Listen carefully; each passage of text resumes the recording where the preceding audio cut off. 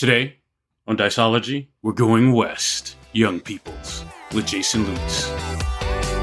This is Diceology, the podcast about tabletop games, and we talk to the people that play them.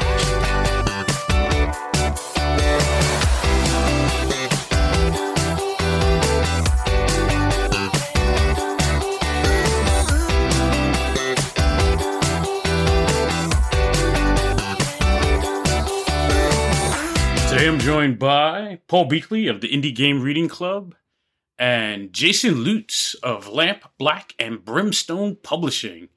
Most notably, The Perilous Wilds and Freebooters on the Frontier. Today, we go deep into the West Marches. Jason has run 2 campaigns, West Marches style. I've run one, Into the Madlands. And Paul will play our every person viewpoint as we talk about what makes a West Marches, how's it different than open table gaming, what the rewards, the enjoyment is as a player, as a GM, what do we get out of it? Here's our conversation. Jason, why don't you tell everyone about who you are, where you're from, maybe a little bit how do you get into gaming? How would I phrase my life right now? I am a teacher. My vocation is teacher. My hobby is comics, and my passion is games, I guess is one way I would put it. Nice. Making comics. I've written and drawn graphic novels, and I teach an MFA program at a school for cartoonists. So that's my day job. And then in whatever spare time I have after family and whatnot, games are the thing. And role-playing games would be my number one choice of entertainment. So, if I could do it 3 nights a week, I would, if I had that time in my life. And I got into gaming 1978, D&D white box. I just moved to California. Of all things, my 5th grade teacher had just heard about D&D, and he kind of turned me and a couple other kids onto it, and that was it. That's what got me going. And a lot of what I do now, designing games, Freebooters on the Frontier in particular, is kind of trying to recapture some of that early feeling, as a lot of us older guys do. That seems to be trending. Yours is the first story that I've heard about a teacher turning folks on to D&D from that time period. So that's fascinating. Yeah, he was a pretty hip. It was California in the 70s, and he was pretty cool. Mr. Arbogast, he was a pretty cool guy. Nice. And for the folks at home who don't know, why don't you tell us about yourself, Paul Beakley? Sure. Hi, I'm currently a blogger. I'm a recovering game designer. Did a lot of work in the 90s, and now I write the Indie Game Reading Club and run the Indie Game Reading Club community. Wow, that was nice and short and tight and everything. I like it. Wait, how did you get into games, Paul? For those of us that don't know. Yeah. So we're about the same age, Jason, because in 6th grade, I was introduced to D&D, I think BX, actually. And it wasn't by a teacher, it was by the teacher's son who would come in, and he was a high school guy. And high schoolers were busy recruiting, the kids. And so, we were old enough to understand what was going on, young enough to get way emotionally over-involved in their characters. And my first thief died, and I sobbed, and I was hooked. It was just that was it, man. That is funny. 1979. Yeah. Mm-hmm. So we're all together today to talk about West Marches. At least from where I'm standing, there's a lot of spiking right now for West Marches games, topics, conversations. In my hometown, there are 2 local game stores that have launched big West Marches efforts. How did you get to West Marches? And maybe we should define what that means up against an open table game. I would describe it, I guess, my interpretation is the GM sort of sets the play session dates and times, and then players figure out amongst themselves who's going to organize a party to take advantage of those sessions. So you offload a lot of that. Hey, trying to wrangle everybody and get a game together. You say, hey, here's the setting. Here's the times I'm available. You guys figure out how you're going to come into it. And it's a consistent world setting that different adventuring parties kind of go out into.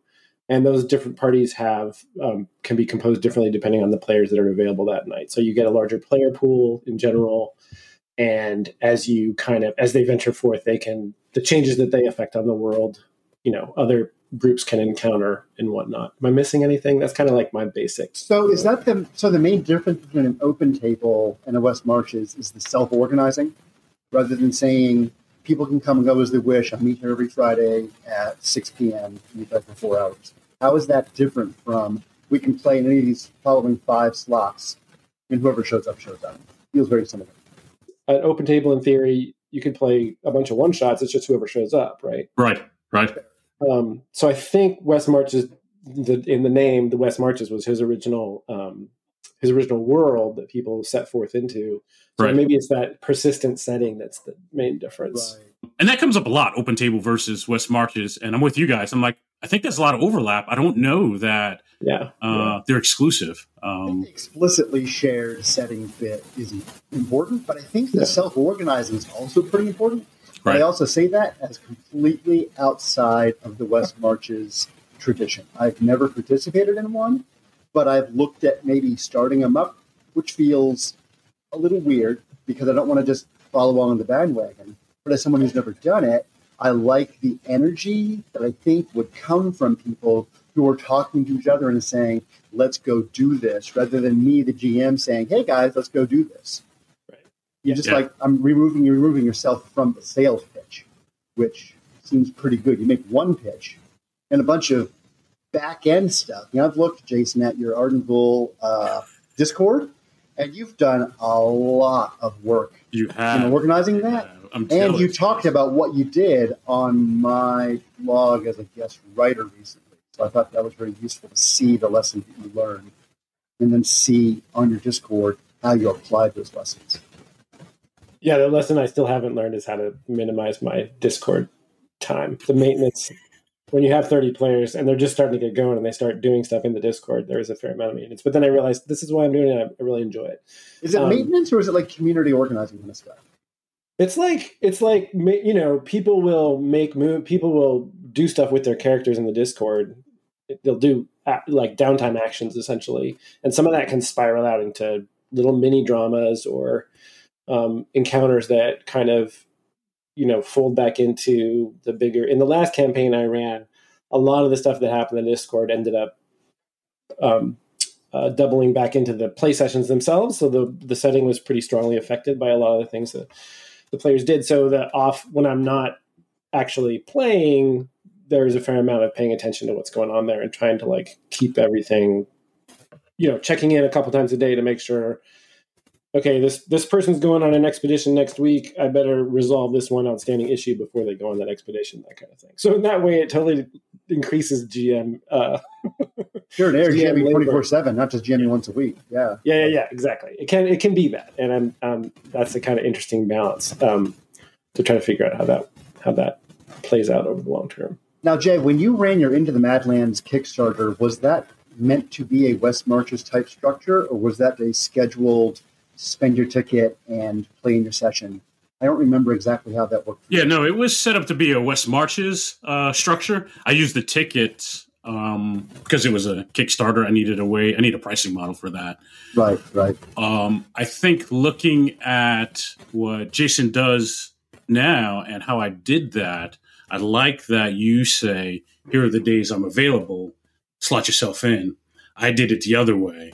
And players they didn't have a set schedule. I would have ran whenever they threw something on the calendar. Mm-hmm. They didn't, right? It was a lot of me being proactive about corralling folks together. So to do it again, I like what you did is here are the days I'm available. And we can see that in the Discord, folks scrambling to get in the days that you are available. It's pretty full. That's really the only distressing thing about it. You want to minimize the amount of stress you're feeling as the organizer and mediator, but the idea that I open up 6 sessions and then within a day they're filled makes me feel like, oh, some people are missing out, or right. I want to accommodate everyone, and this is kind of can't complain about it being a popular activity, but that is making sure that the first timers get space in there and get a chance to play. Those are all concerns. Do you ever run more sessions per week based on player demand? I have in the last one. I did do that, particularly when a couple of times. So the last campaign was 40 sessions. Two of those were there were two separate kind of two-parters, ended up becoming two-part things, and those took up a little more time, but mostly it was right. What we haven't heard yet is your pitch for your current West Marches campaign. So, like, what's the setting, and what are you using to run it? It is. So I finished up my last one, which was a kind of it was a very collaborative setting where the players who signed up helped create the world. I had some polls that they filled out and whatnot, and we ended up. It was a very kind of evolving, customized setting. And for this one, I wanted less, but that involved a lot of prep on my end. Like, well, they've invented this part of the world. Now I got to figure out some stuff about that part of the world. So for this one, I wanted less, have to do less setting development. So I decided to do it with a pre-written thing. And around the time that I was thinking about it, I think on the IGRC, like somebody was talking about Arden Vool, which is this 1,000+ page mega dungeon. By Rich Barton, I think is his name. Yeah. And I'd never done a mega dungeon before, and it always sounded like a cool idea, but when am I ever going to get the chance to do that? And then I thought, wait, what if you do like a West Marches thing where there's this place where you can all go and adventure and explore, and it's so big that like it's just like it might as well be like, you know, a region of the world. Yeah. And then in my continuing effort to play test my game, Freebooters on the Frontier,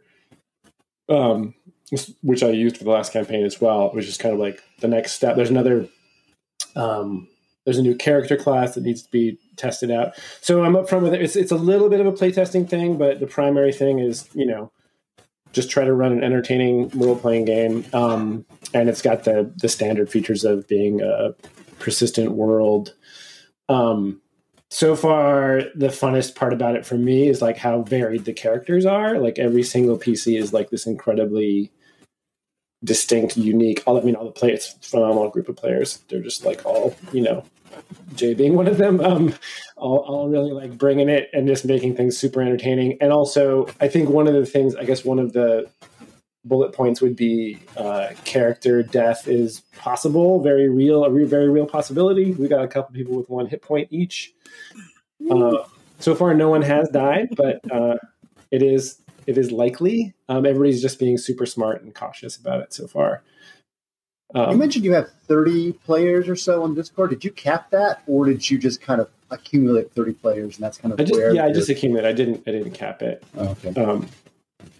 The last one kind of boiled down to I crunched the numbers at the end, and I think I put that in the post on the blog.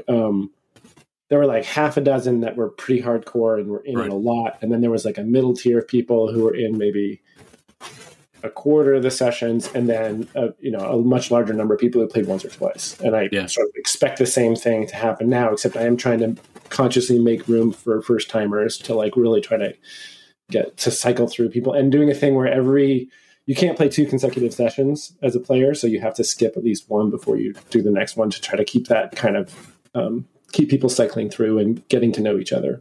Nice. I was going to ask about that. So do you set your sessions up to be kind of one-shotty? Do you ever like find them caught in the middle of the dungeon with no way out, and you have to like pick up that same group and play for 4 more hours?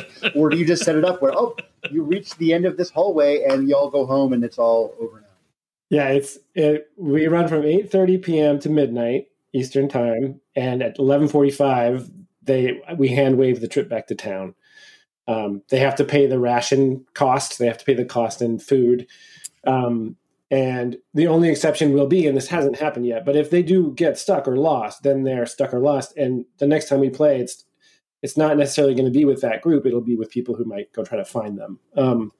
So you can, in theory, it hasn't happened yet, but in theory it can be a one-way trip where you're stuck inside, and then I suppose those players could organize a session where the 4 or 5 of them continue playing Lost Inside the Dungeon, or they could opt to roll up new characters and just leave those guys lost and have other people go and find them. But that's the kind of basic plan.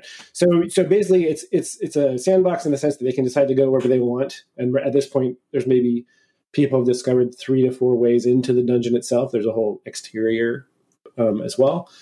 And then I asked them to tell me kind of where they're headed so I can do a Mm-hmm. little bit of prep around that to understand, to read up on it. But they're one shots in the sense that, each session is called an expedition, and the expectation is you'll go out, try to accomplish something, see what you get, and then run back home at 11:45.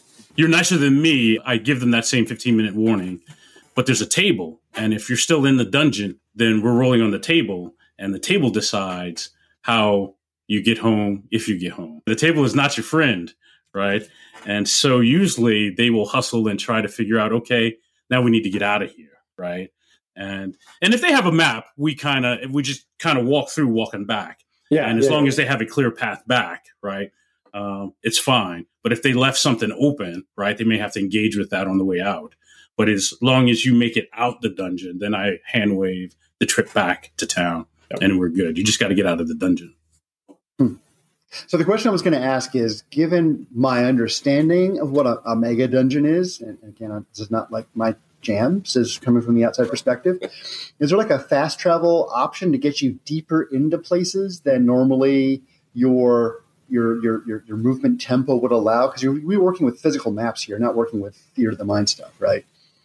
Can you pick up where you left off, or how does that work? It is pretty theater of the mind in that I only use like a whiteboard to sketch out things if they're tactically important, but we're not like mapping by the 5-foot square. It's It's colossal cave style node to node mapping if people need to do that. Right.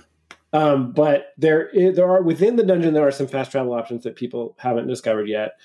To and from the longer stuff is it's just hand waving. Oh, like for instance, if you've gotten to level 3 before in the dungeon, and then you get out and you put together another expedition, and nobody else on that expedition has been to level 3, but you can say, we're going back to that spot on level 3, and you make one roll to get there, back to that spot. And if the roll is called a set out roll, and in freebooters, it determines whether you have any encounters along the way. Oh, fun. This is actually programmed into your game then. Yeah. So you can sort of cover any span of any distance with this one roll, as long as you've already gone there at least once, right? So that's one way to kind of get people, because the dungeon's vast, and obviously you don't want to go through every goddamn thing every single time to go through the same stuff. So if at least one person's been there, you make that roll, and maybe you have one encounter on the way, maybe you don't, and then you can jump right back to where you had been before. The only difference is if there are new players, I'll just sort of narrate them through what they see on the way there. I'll describe what they see in passing. But so the fast travel option is like more of it's an editing thing more than an actual like scroll of portal or whatever. Right. Do you I have a follow up. Do you ever designate sections of the map as cleared, as safe, come and go as you wish, set up shop down there, whatever you want to do, camp deeper or whatever? Is that a thing you do? Yeah. If you've gone there, especially if you've mapped it, there's in freebooters, there's a place can be perilous, dangerous, unsafe, or safe. Oh, sure. So the more you've mapped it out, the kind of safer a place gets. And so if it's safe, you like that set out roll more than likely is going to just be free and clear, and you'll be able to get back to where you were. But yeah, people, we haven't gotten to the point yet where things would necessarily repopulate. But that will happen. As time goes by, it's only been, I think, 10 days of in-game time so far, and the 5th expedition is tonight. So each expedition is only taking 2 days on the campaign calendar. But over time, if you do clear an area, there is a chance that things will kind of come back in, and there are factions within the dungeon that will respond to what the characters do. So it's not a done deal that every single time you go back to level 3. You're going to get there unobstructed. There might be stuff that crops up. Yeah. Living world, that's the ideal for me. Right? How can you keep it feeling evolving and I know you've done a fair amount of Stars Without Number in the faction game, right? Right. You played around with that. Mm-hmm. Yeah. So that kind of thing is super appealing to me, and it's not as involved as Stars Without Number, but stuff happening between sessions and behind the scenes is all important. And do you feel like the players get to enjoy some of that experience and content, or is this mostly just kind of like the GM's toy to stay engaged and kind of mentally invested in the stuff going on? In the last campaign, a lot of it was very much changing the the landscape and what they thought was possible, and groups would make entirely different decisions based on what they observed happening in the world around them, and the stuff that happened in the world around them was largely due to their own actions.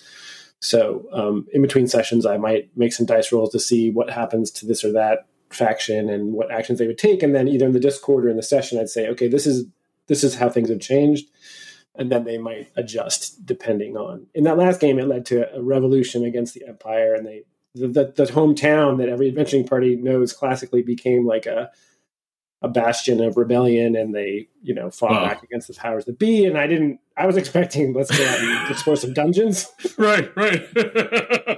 I was like, yeah, we're gonna go. It's gonna be so fun and old fashioned, and we're gonna go to dungeons. But instead, it was like fight back against the fascists, which I do not mind. Nice. I think that's the appeal for me. That's the magic for me, is with a regular table, right? You don't know really, if they're your friends, you have an idea where they might go, but they surprise you, right? With a group of 30, 40 people, right? That surprise is kind of on steroids, right? I have no idea where this, and the things they latch onto as cliques or subgroups, it is bizarre, and I'm fascinated by that. And so the emergent aspect is the number one thing that is so exciting to me. Like, right. You got your playing field. Here's all the props. Here's the stage is set. What the fuck are you guys going to do? Right. And I That's can't wild. wait to find out, because it's going to be, no matter what, it's not going to be what I expected. Right. And invariably it ends up being just super fun and interesting. And you end up, it's just like that roll of the dice where you want to, where is it going to point? Which direction is that going to point, and where is it going to take us? And that's the real joy for me in the whole thing. It does sound a lot like a campaign generation tool, but instead of tables and factions and like kind of third person procedures, it's all kind of organically produced by the participants that's very cool. And then all the random interactions of those people whenever they log in, and whoever they like connect with, they don't connect with. And Exactly. maybe you are the kind of player who wants to go and make friends with new people. And so in character, you expand that kind of into messing with folks in the Discord and talking to people you don't normally talk to, or you're very insular and you stick to the people you already know. And yeah, that's exactly the way things went last time I did it, and they're going that way now. I can't reveal too much because Jay's a player in the game, but there was an expedition that managed to somehow acquire some significant booty, and they have purchased a large piece of real estate and opened an adventurers guild in town. Yeah. So they've created a safe haven for other PCs. Like, this is by session 4 this happened. So now all of a sudden, I have this whole thing where when you do downtime, you have to roll dice to see how safe your downtime is, and you have to pay a little bit of upkeep, blah, blah, blah. And they went and just bought this building, and now people can go ahead and camp out there if they want to. It's just so great, that's what's happened completely unexpectedly, which is super. Because when I said it, I imagined okay, maybe people will gather information and share it. If they wanted to, they could charge money for the information if it's good, and we'll see we'll see what grows out of that. But I did not anticipate a free adventurers guild essentially to kind of pop up. and very generous patrons, looking to support other adventurers as they set out. So that's a pretty awesome development. Okay, so I am well outside kind of the D&D / although I'm running Trophy Gold right now, and I'm doing the old Caldor mega dungeon they have in there. And I'm already running into some of my own kind of aesthetic limitations to that idea, right? And there's even less content that happens outside of the incursion, call them incursions and trophy, right? Or an expedition in Arden Rule, right? So as a dyed-in-the-wool, die-hard indie gamer guy who loves his meaningful ethical interactions and my narrative through lines and my emotional arcs, right? If I showed up in your thing, what's on offer for me, or do I need to reset my own expectations and get over myself? I think it's a different kind of through line, but the through line does exist. It's just attenuated, and you play an expedition, and then let's say most frequent case, 2 expeditions later, you're back in, maybe with an entirely different set of characters. Your character will have had their experience and then you've got this new set you've got to interact with, and then the Discord, there may be some relationships developing there. So it's a much more slowed down. Drama definitely happens and unfolds, and the last campaign, there was like a lot of NPCs became super well loved, and romances bloomed, and then in that case it turned into this revolt against the Empire. So there was totally a dramatic kind of arc there, and here, definitely by design, it's much more what's the word I'm looking for, episodic, and so it's almost like somewhere between a one shot and a through line campaign, right? Mm-hmm. Because you're gonna, and that's what makes it unique. That's what makes it this thing can only happen in role playing games. It can only happen in this kind of a structured campaign where you're getting tons of interactions with other PCs and other players. They're just not always the same set.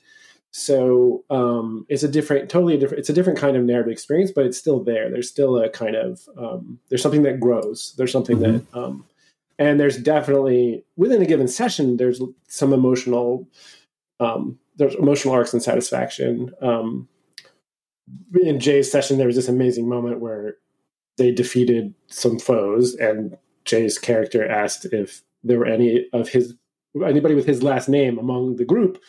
And then we made a reaction roll, and one of them sort of spat on the ground and insulted his family. And then one of the other PCs like impaled that person who insulted Jay's family. So all of a sudden there was this weird relationship between this halfling magician and this spear wielding warrior, and that that may develop over time. So it doesn't have, of course, it's not going to have the kind of dramatic tightness of something like a 3-shot or something that Freebooters is a PBTA game, but not a PBTA. It's not like, but the genre being emulated is old school D&D. It's not like action cinema or whatever, right? It's not like a fictional genre. It's a game genre that's being emulated. Right. So I don't know if that would be a pitch, but those are the things that there are aspects of what you like in a game in there. They take a different form, and they'll sort of shape the experience differently.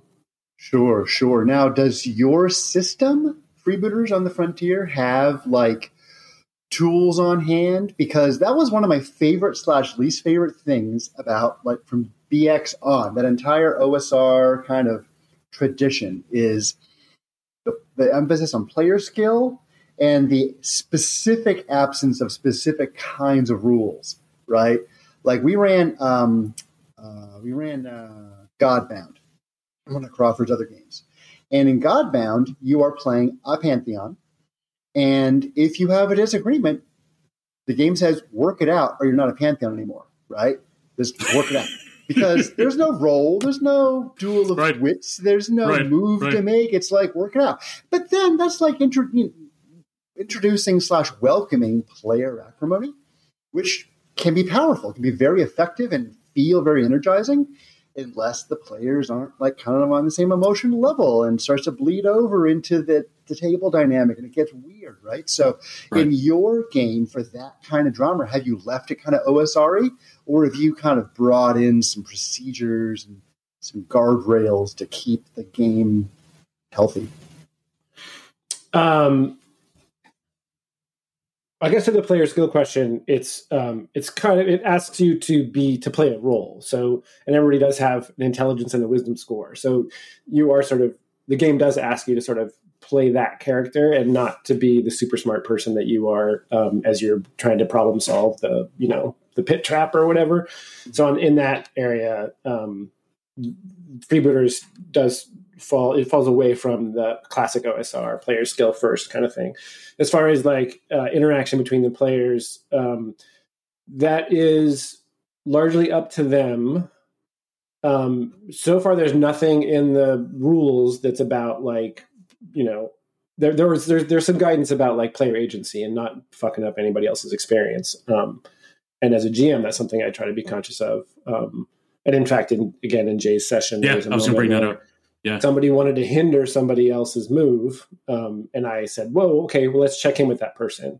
Right. And making sure it's okay with them if you hinder them. And, I just wanted, there's that whole question. So that's more like a best practice than a rule. That's the best. Exactly. That was the best practice thing. Built into the rules, there's a negotiate move where you can work stuff out, but that applies strictly to non-player characters, not to other players. So, and then the other one that's related is the keep company move, where two characters will have an interaction that could potentially build a bond between them. And that one sort of dramatically frames or narratively frames two characters connecting or not connecting.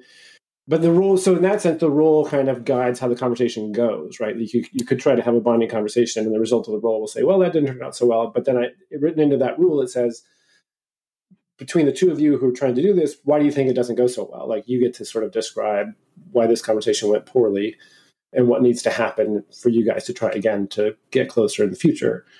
But beyond that, there's no kind of mechanical. Well, that's pretty good. I mean, if you have a procedure for bonding and you have a lack of procedure for breaking those bonds, that seems to me like the game would be promoting more bonding and kind of soft downplaying the acrimony side. Now, Jay, as a player in this, have you run to the point where you feel that difference? There's a system for this, for making friends, but there's not a system for fighting your enemies.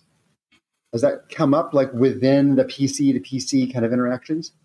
I would say no. What I have seen, though, and I like how it turned out, but I think that's more about the group of folks that we're playing with. And in my expedition, I don't personally know the other players, but they're playing at a high level of we talked about table trust, right? At cons, you have to go in, if you're running the game, assuming you have zero trust at this table, because I don't know these folks, right? But at home, I can assume a higher degree of trust, right? I would say, looking back, my first expedition, I would probably put that group at a higher level of trust than I would an open con game, right? There's a moment we're coming down the mountain. We have a prisoner, and the Vatazzi. Vatazzi, yeah, brought up the option. I think the prisoner said all that they're going to say. They could have an accident coming down this mountain, right? Oh no, right. I looked over we have alignment. I looked over my stats and I'm like, whatever. I don't. We're coming back. I got other stuff I want to do, and that's not graphic enough, so it doesn't trigger anything for me. But there is another player who has an alignment. I think that is good.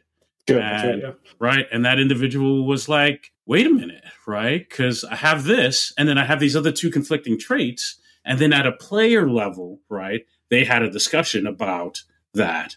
And the player for the Vatazzi backed away from that. And we kind of retconned that whole thing.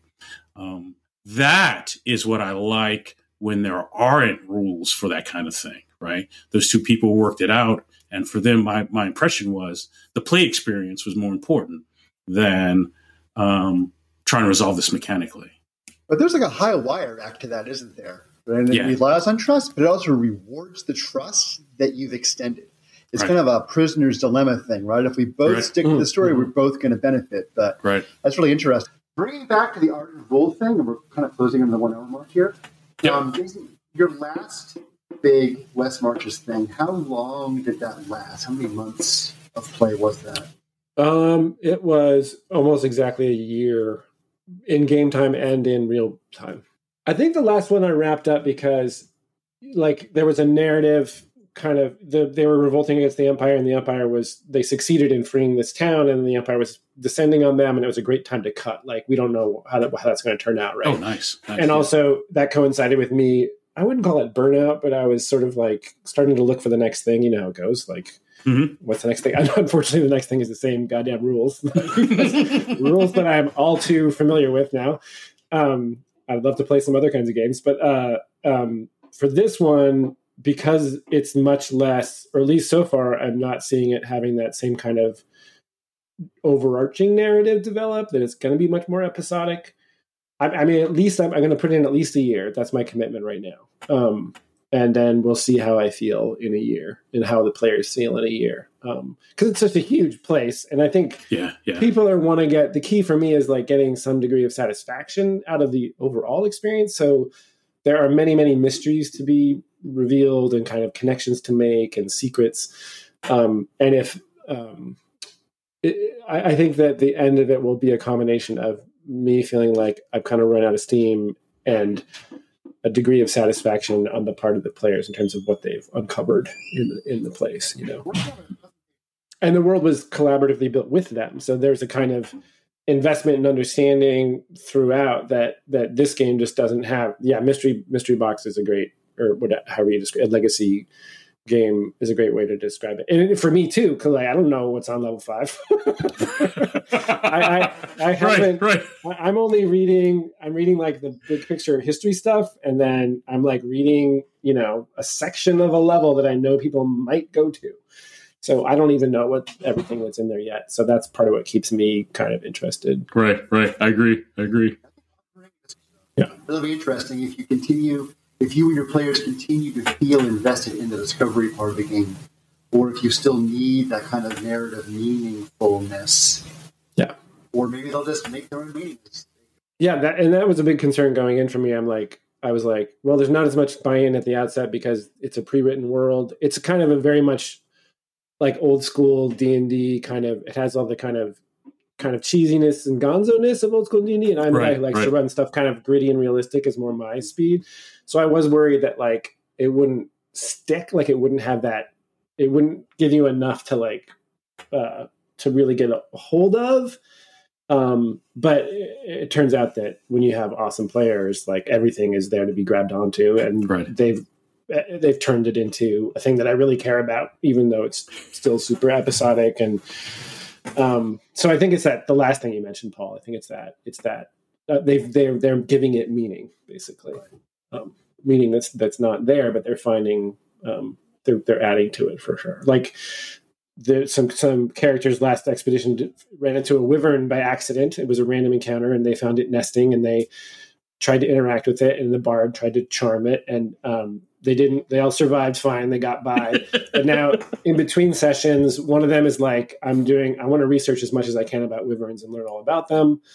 And the other one is doing all kinds of research about various other clues that they encountered. So they're kind of digging into the setting and trying to like learn stuff about it. So it's very clear that they're already kind of invested in like these little tiny slices of this world, which is great to see. Yes. Which I had nothing to do with, right? Right, yeah, no. Like that stuff's out there, they see it, they choose to pursue it, and my job is to just kind of like fill in the details to make it more higher resolution the closer they get. Thanks, both of you, for doing this. This was fantastic. Like I said, it seems like West Marches is hot right now, at least where I'm standing, and I wanted to have this conversation because I thought it was worthwhile, so thanks for doing this. Yeah, thanks, Jay. Great to talk to both of you. A pleasure. See you again. I'll see you both at the Indie Game Reading Con here in a couple months. Yeah. Yes. Well, man. Nice. Definitely. Yes. I don't know if I can actually ever see Jay again, guys. Just enough on the gauntlet. I've got Big Bad Con next week, hopefully. So I will be out there for that, and then hopefully it's all good from there on out. So, are you running any big game right now, Jay? I'm not. I'm about to start up Legacy. I'm going to run 12 sessions of Legacy, featuring the Order of the Titan, because that's such a heavyweight. Whoever picks that, right? It's like Apocalypse World. Certain playbooks kind of drag the whole game a certain way. And so my thought is, let's just grab that one, and everyone else is kind of second fiddle to that one. More importantly, though, this is my workout for, I want to take Ars Magica and mash it up with Legacy, right? Yes, but families are mages, not families, right? Because mages in Ars Magica, they're usually working on how to live forever, right? Immortality stuff, right? Everyone else is some subset of that. So if there's a generational turn, that has something to do with the mage level of play, right? But I want to get a good 10 to 12 sessions in of regular rules as written play so I understand and have a feel for if that's a thing I should be doing or not. Wow, cool. So, but don't tell anybody. That's a secret. That's the long term, yeah. Yep. So Legacy, you better have like mechanically invested players who actually read the fucking rules and don't cry and complain. It's so abstract. It's so board gamey. There's all these kind of meta currencies you're shuffling around, the high level plays. You drop in, it's an RPG. It's a pretty good one.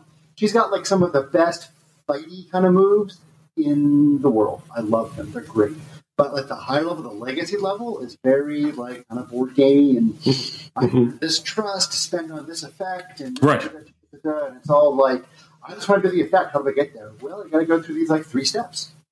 And the player's like, "Fucking steps, really? What are we doing?" This is the Hotel California table, which is the opposite of the opening.